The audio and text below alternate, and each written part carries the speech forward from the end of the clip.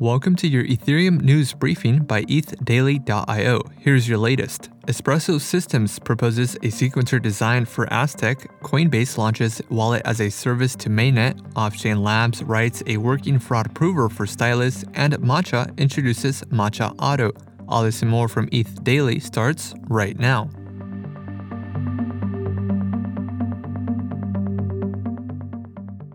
Espresso Systems proposed Espresso Martini, a decentralized sequencer protocol for Aztec network. Martini offers near-instant transaction pre-confirmations, assuming an honest majority of at least 67% of the node set.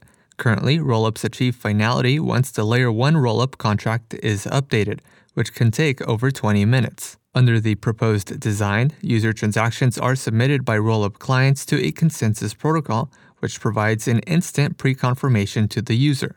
A sequencer then builds a rollup block and submits it to Layer 1. The proposal also mentions restaking with EigenLayer, which would enable similar node security to Ethereum. Earlier this month, Aztec Network opened a request for proposals for decentralized sequencer designs. Aztec is seeking designs that are Sybil-resistant, feature hardware requirements similar to Ethereum validators, create a rollup at every slot, and offer anonymity. Proposed solutions should also be feasible within the next year. Coinbase launched its wallet-as-a-service product to Mainnet. The service allows app developers to build a username and password onboarding experience for users. Wallet-as-a-service features a recovery system powered by multi-party computation-based wallets, which are used to divide, encrypt, and distribute keys across multiple parties. Wallet-as-a-service uses a 2-of-2 threshold signing scheme.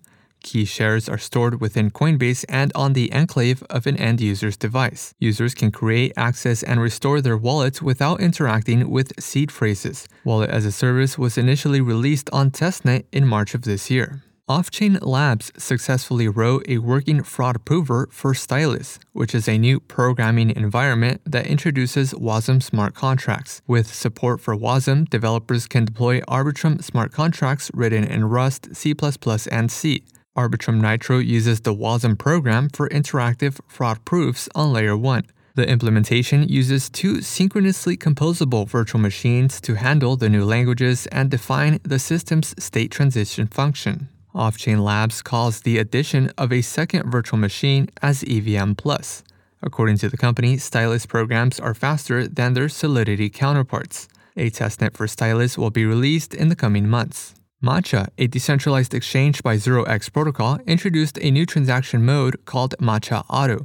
The new mode provides faster trades, reduces failed trades, and uses meta-transactions to abstract gas fees. Matcha executes transactions and embeds gas fees into the trade, removing the need for users to hold native gas tokens. The new mode was released as part of a wider upgrade to Matcha.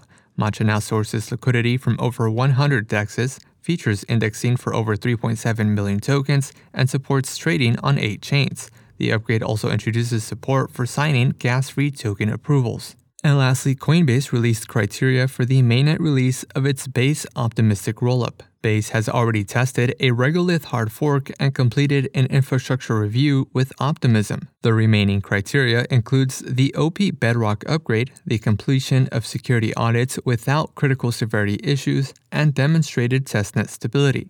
Once Base is deployed to Mainnet, it plans to host a Genesis window open to developers ahead of a public rollout.